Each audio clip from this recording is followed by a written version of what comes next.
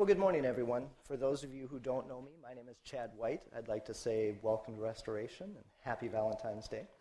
I have the privilege this morning of talking this morning about God's grace and power and how that grace and power delivered the people of Israel from Egypt. I'm really enjoying the fact that we're going through the Bible as one big epic story.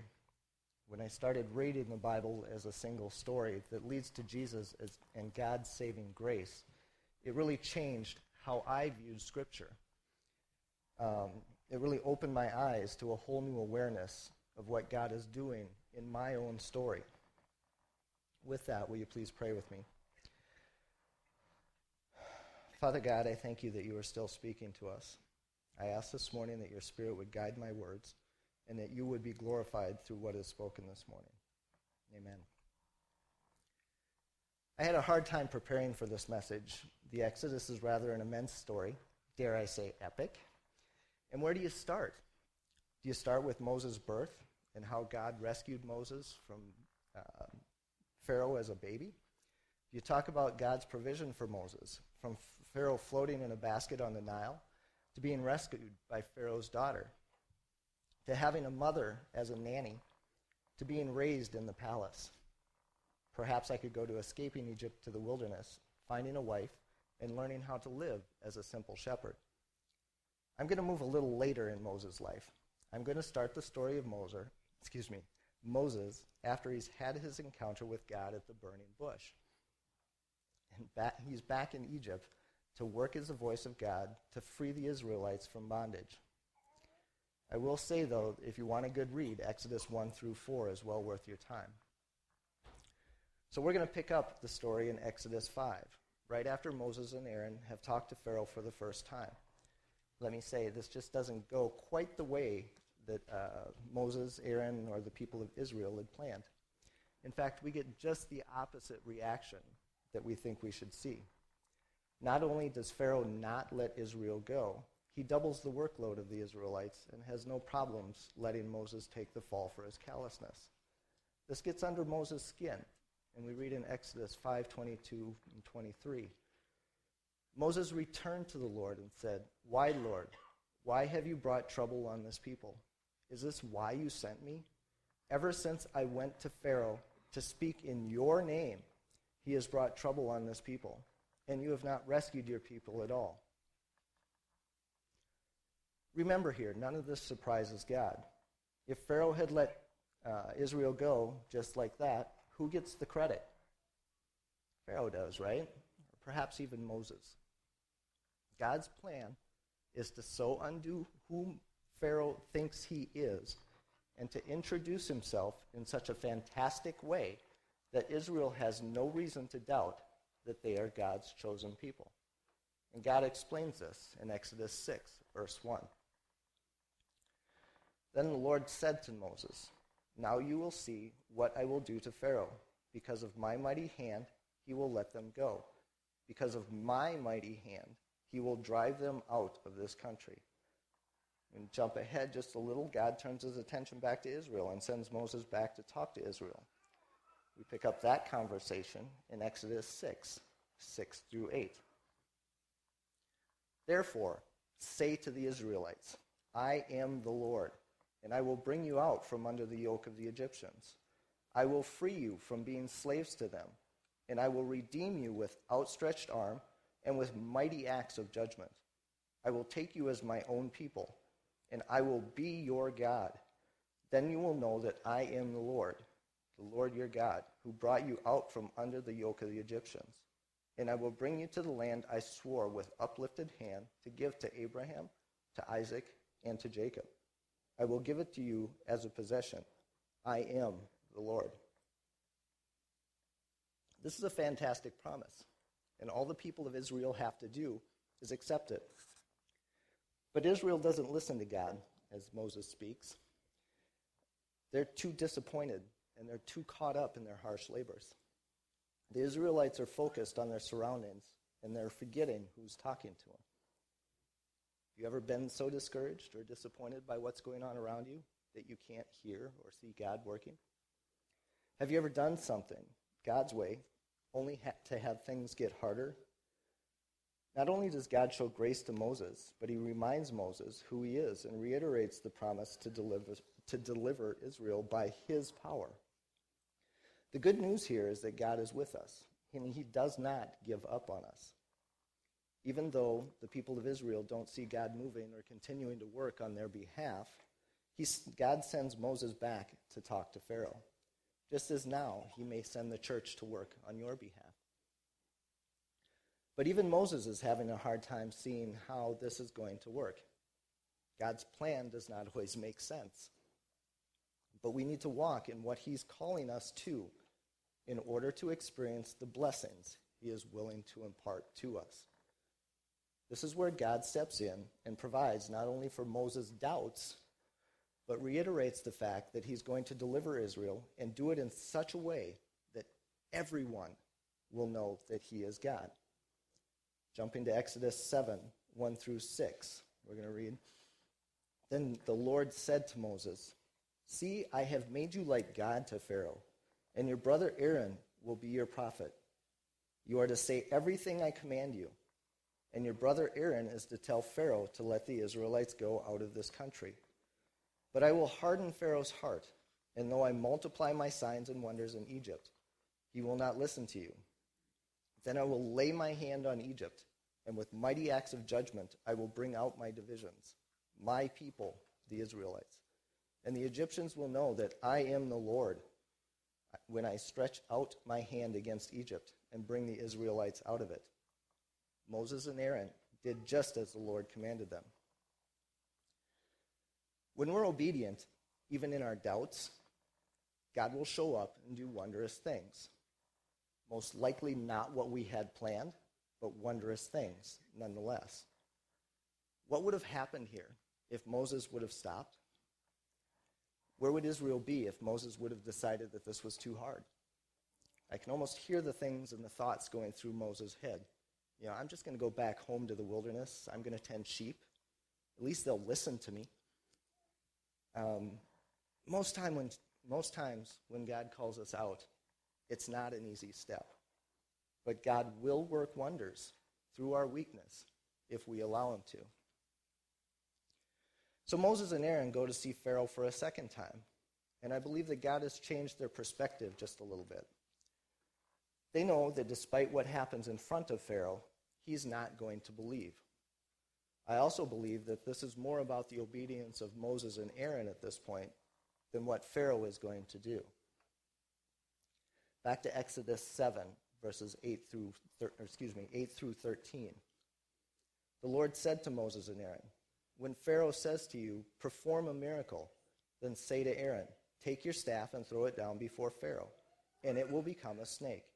So Moses and Aaron went to Pharaoh and did just as the Lord commanded. And Aaron threw his staff down in front of Pharaoh and his officials, and it became a snake.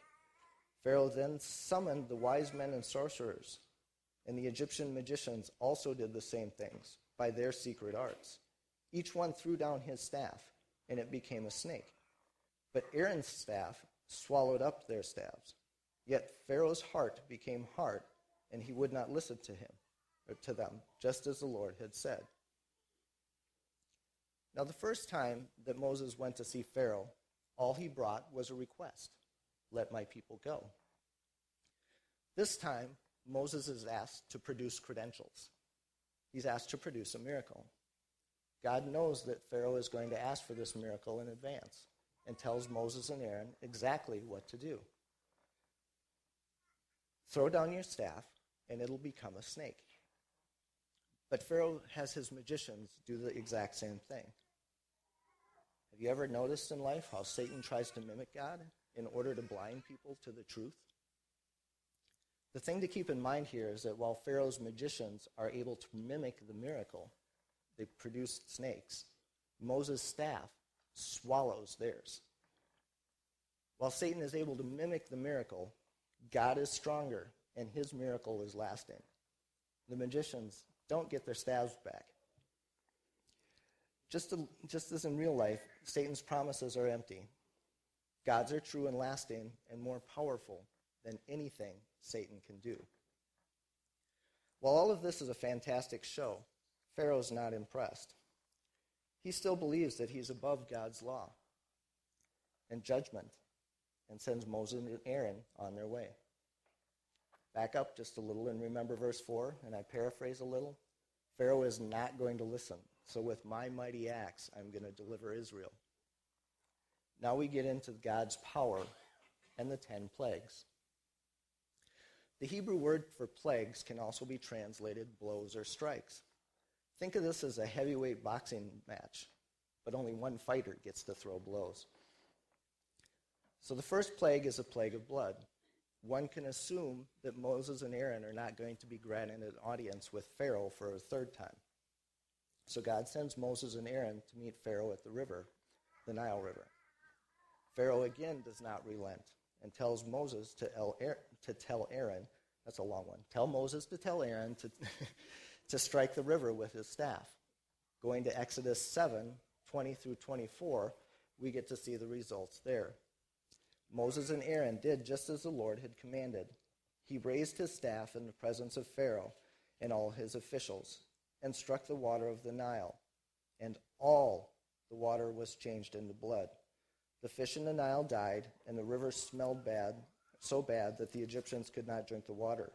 Blood was everywhere in Egypt. The Nile River that the Egyptians believed brought life became death.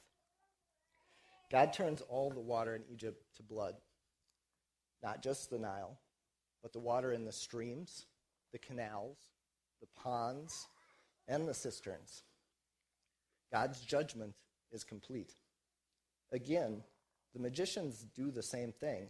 And again, Pharaoh is not dismayed because the magicians are able to copy the miracle. A couple of things to note on here, though. The magicians did not turn all the water to blood. They only turned a small amount. The other thing is if they're so powerful, why can't they change the water back into water? If you look deep, you continue to see that God is more powerful than what the world tries to substitute. That brings us to blow number 2, the plague of frogs. So with the smell of rotting fish and rancid blood still fresh in the nostrils of the Egyptians, God sends Moses again to confront Pharaoh, this time with a plague of frogs. Frogs are cute and cuddly and make great pets, right? Imagine not being able to walk without stepping on a carpet of frogs. Imagine not being able to go to your kitchen without frogs on the counter. Frogs are everywhere. Not just one or two, but a swarm. And if the frogs that God sent were not enough, the magicians again replicate the miracle and brought more frogs into the picture. God uses their own fix to exasperate the situation. This time Pharaoh, though, has a small realization. Perhaps Moses and Aaron may have the answer. He tells Moses, if you pray and the Lord takes away the frogs, I'll let you go worship. Sounds like a good deal. Moses complies. He prays to God, and God does what Moses asked. The frogs go. Prayer changes things, remember. This is all fine and dandy until Pharaoh sees that there is relief, and he goes back on his word and still will not let Israel go. The third plague, the plague of gnats, is one of my favorites. Not because I want to be surrounded by gnats and everything else, but this is where the magicians get a realization. Reading from Exodus 8, 16 through 19. Then the Lord said to Moses, tell Aaron, stretch out your staff and strike the dust of the ground. And throughout the land of Egypt, the dust will become gnats. They did this, and when Aaron stretched out his hand with the staff and struck the dust of the ground, gnats came on the people and animals. All the dust throughout the land of Egypt became gnats. But when the magicians tried to produce gnats by their secret arts, they could not. Since the gnats were on the people and animals everywhere, the magicians said to Pharaoh, this is the finger of God. But Pharaoh's heart was hard, and he would not listen, just as the Lord had said. The magicians actually say to Pharaoh, this is the finger of God. The magicians are finally at a point where they do not have an answer for Pharaoh. They have come to the realization that this is God, and that God is more powerful than the gods that they have been worshiping. And this is the last time that the magicians mimic or try to mimic any of the plagues. Unfortunately, though, for Egypt, Pharaoh does not relent. He's still in a place of self-reliance and power, so he doesn't feel threatened, convicted, or anything by what's happened. So God brings forth the fourth plague, the plague of flies. The difference now is that God sets Israel apart. The flies don't harass the Israelites, just the Egyptians. God is starting to differentiate his people from the rest of the world. Pharaoh still wants to have control and offers a compromise of letting Israel sacrifice, but not leaving Egypt. Moses lets Pharaoh know that they're called to be different and need to leave in order to offer their sacrifices. So with the fifth plague, the plague of livestock, God again separates Israel from the Egyptians. The Egyptian horses, donkeys, camels, cattle, sheep, and goats are all affected. But not even one of the animals of the Israelites is afflicted or dies. The sixth plague, the plague of boils, affects all the land except the Israelites. Pharaoh's heart still will not yield, though. Even with the evidence stacked against him, Pharaoh does not want to admit defeat or lose the control that he has. This might sound a little extreme, but I can think of times in my life where I've played the fool rather than admit that I was wrong. And this is where God raises the stakes. Reading from Exodus 9:13 through 19, and then jumping to verse 26. Then the Lord says to Moses, "Get up early in the morning and confront Pharaoh, and say to him, 'This is what the Lord, the God of the Hebrews, says. Let my people go, so that they may worship me. Or this time I will send the full force of my plagues against you, and against your officials and your people, so that you may know that there is no one like me in all the earth. For by now I could have stretched out my hand and struck you and your people with a plague that would have wiped you off the earth. But I have raised you up for this very purpose, that I might show you my power, and that my name may be proclaimed in all the earth. You still set yourself against my people and will not let them go. Therefore, at this time tomorrow, I will send the worst hailstorm that has ever fallen on Egypt, from the day it was founded until now. Give an order now to bring your livestock and everything you have in the field to a place of shelter, because the hail will be brought in, because the hail will fall on every person and any animals that is not brought in and is still out in the field, and they will die. The only place it did not hail was in the land of Goshen, where the Israelites were." Up to this point, God had tempered his judgment on Egypt, but not any longer. Remember, God is not only going to deliver Israel, but do it in a way that brings him glory and has Pharaoh drive Israel from Egypt. God does offer protection or shelter during this plague. All the people need to do is make sure that the people and animals are inside. Often, it's those little steps that bring us closer to God. So if the hail's not enough, and there were any crops or plants left, the eighth plague, the locust, would devour anything left that is green and growing in the land. Exodus 10, verse 12.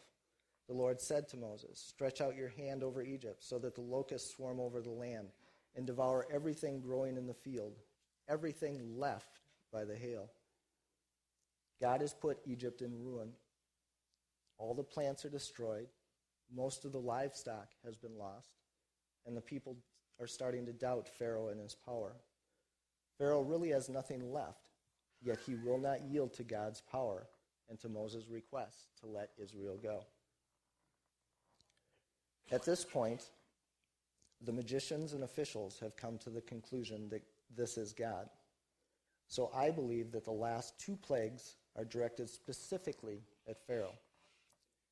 The only thing that Pharaoh has left is his power and his legacy. And the last two plagues strike at these directly. With power. Pharaoh is also called the bright and morning star by the Egyptians. Part of his power comes in the fact that the people worshipped him like a god. The ninth plague, the plague of darkness, lays waste to the title that Pharaoh is worshipped by. In Exodus 10:21 through 23, then the Lord said to Moses, "Stretch out your hand towards the sky, so that darkness spreads over Egypt, darkness that can be felt." So Moses stretched out his hand towards the sky, and total darkness covered all Egypt for 3 days. No one could see anyone else or move about for 3 days. Yet all the Israelites had light in the places where they lived. 3 days in darkness, not just any darkness, but darkness that could be felt. And yet the Israelites had light. This is not a candle or a lantern, but a light that God gives. This light can't be replicated, and it can't be mimicked. This light shines through the darkness on the ones that God has chosen. Even now, when you feel you are in a place so dark that you can't find your way out, God's light can reach you. Pharaoh's legacy is brought down with the final plague, the plague of the firstborn. This plague is what finally brings Pharaoh to his knees. Exodus 11:1 through 6. Now the Lord had said to Moses, "I will bring one more plague on Pharaoh and on Egypt. After that, he will let you go from here. And when he does, he will drive you out completely. Tell the people that men and women alike are to ask their neighbors for articles of silver and gold." The Lord made the Egyptians favorably disposed towards the people, and Moses himself was highly regarded in Egypt by Pharaoh's officials and by the people. So Moses said, "This is what the Lord says. About midnight I will go through Egypt. Every firstborn son in Egypt will die, from the firstborn son of Pharaoh who sits on the throne to the firstborn son of the female slave who is at her handmill, and the firstborn of the cattle as well. There will be a loud wailing throughout Egypt, worse than there has ever been or ever will be again." God's grace again separates Israel from the Egyptians, and he offers them a way to be passed over. All of Exodus 12 goes into great detail about the Passover, but verses 21 through 30 kind of sum up what's going on. Then Moses summoned all the elders of Israel and said to them, "Go at once, select animals for your families, and slaughter the Passover lamb. Take a bunch of hyssop, dip it into the blood in the basin, and put some of the blood on the top and on both sides of the doorframe. None of you shall go out of the door of your house until morning. When the Lord goes through the land to strike down the Egyptians, he will see the blood on the top and sides of the doorframe and will pass over that doorway. And he will not permit the destroyer to enter your house and strike you down."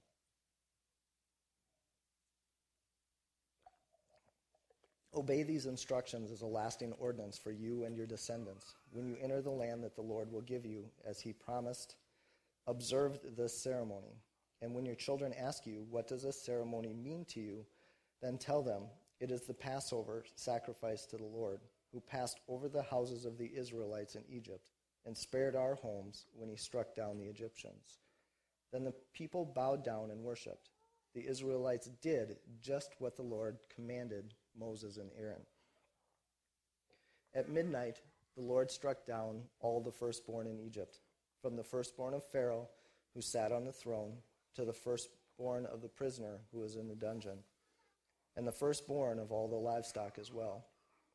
Pharaoh and all his officials and all the Egyptians got up during the night, and there was loud wailing in Egypt, for there was not a house without someone dead.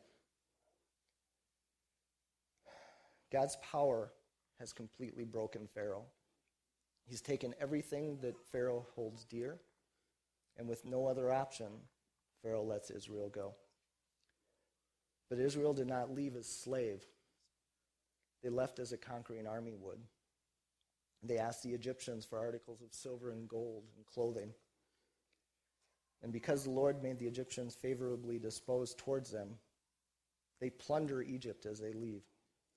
They are being driven out of Egypt because of God's mighty power. The Passover story is still celebrated in Jewish homes today. They still celebrate God's power and deliverance. Jesus' last meal was the Passover meal.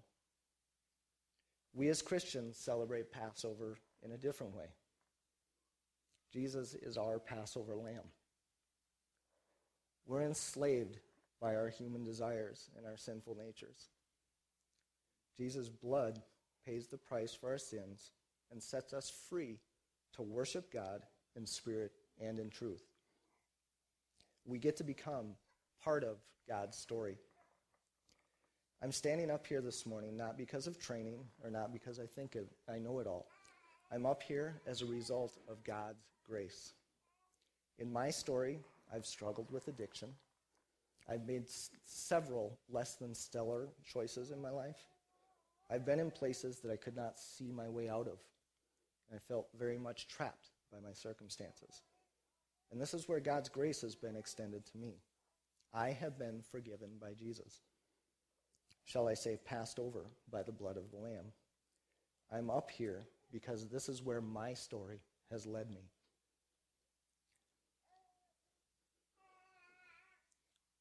Where's your story leading you? Is your heart so hard and resolved to yourself? You're so full of pride like Pharaoh? Are you blinded by your disappointments and harsh labors in the world around you? Are you being obedient to God in what he's calling you to, and it's still hard? Wherever you are, God is still calling you. He wants to have a relationship with you, and he wants you to walk in paths of righteousness. I can almost guarantee it's not going to look like what you think it should, but it will be well worth the commitment and sacrifices in the long run. Pray with me. Father God, I thank you for your grace. Thank you for your power that delivers us. I thank you that you are still God and that we can't explain you. Lord, I pray that you would speak to people's hearts this morning, that these words would speak truth in their lives, and that they can hear you in a mighty and glorious way. And I ask these things in Jesus' name.